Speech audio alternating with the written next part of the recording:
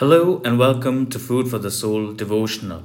The Bible verse for today is taken from Genesis chapter 11, verses 6 through 9.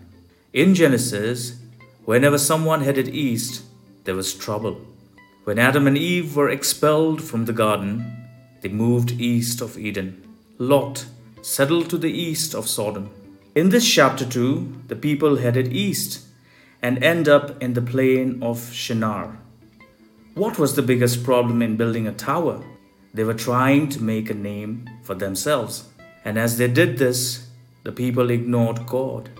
In response, the Lord said, "If as one people speaking the same language, they have begun to do this, then nothing they plan to do will be impossible for them. Come, let us go down and confuse their language so they will not understand each other." The lesson we can learn from this is, everything backfired at Babel. But that's no surprise. Human beings are no match for God. When there are conflicts between God's plans and man's plans, it doesn't take a genius to figure out who is going to win. Psalm chapter 2, verses 2 through 4 says, "The kings of the earth take stand, and the rulers gather together against the Lord. The one enthroned in heaven laughs. The Lord scoffs at them."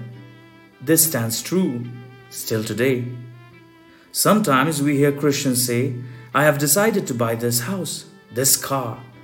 I have decided to take this job because I feel it is a good choice." But they do not seek the Lord's will over their plans. Remember, God is a far better expert than us. If we really believe in the God of the Bible, it is foolish for us to try to live our lives as independent Christians. Let us pray. Lord Jesus, you are a sovereign God who rules over the entire universe. May I live my life always depending upon you. Amen.